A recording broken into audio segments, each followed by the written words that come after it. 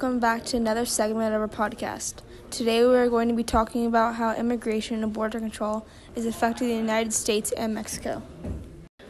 But first, here's some background information on this topic. In Trump's campaign in 2015, Trump declared that he was going to make a border wall between Mexico and the United States. He wanted to create this wall to stop drug smuggling and immigration. Hi, it's Joya. In our mission to solving this problem, we are going to be interviewing teachers, friends, and random strangers on their opinion of the border and immigration laws that have been enforced. The wall that is currently enforced is 700 miles long, but Trump plans to make the new wall impenetrable, physical, tall, powerful, beautiful southern border wall. Yeah, that's it. According to Trump, the wall will be done in 2 years' time and may cost between $8 and $70 billion. Most people are not aware of the effects that the wall would have on wildlife. One type of animal that the border wall would affect is a Mexican gray wolf, which immigrates from Mexico throughout the United States. Although humans can adapt to the changes the wall brings, animals are just not as advanced. Along with the wall affecting wildlife, it would also affect the families on both sides of the border.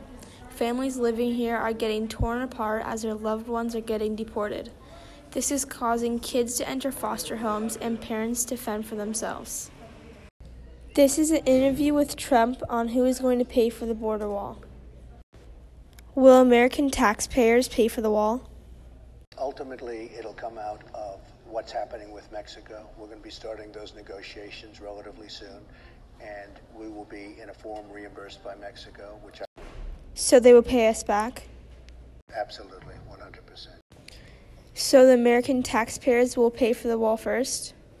All it is we'll be reimbursed at a later date from whatever transaction we make from Mexico. What is your opinion on immigration and border control? I think that people from other countries should be able to come to our country to get a better life so that they can support their families. And how do you think this is affecting the United States and Mexico? I think right now it's not affecting them in a good way because a lot of families are getting separated from each other, and that disables them to get a better future for their family because they can't work. What is your opinion on immigration and border control? I think the laws are a bit extreme, but it's a smart idea and keeps illegal immigrants and further danger from entering the U.S. Okay, how do you think this is affecting the United States and Mexico? I think it's more safe for the U.S., but it's causing a lack of income for our country, and it's causing problems for Mexico with family and Overall, in these interviews, it shows different opinions on border wall and immigration. Thank you for listening.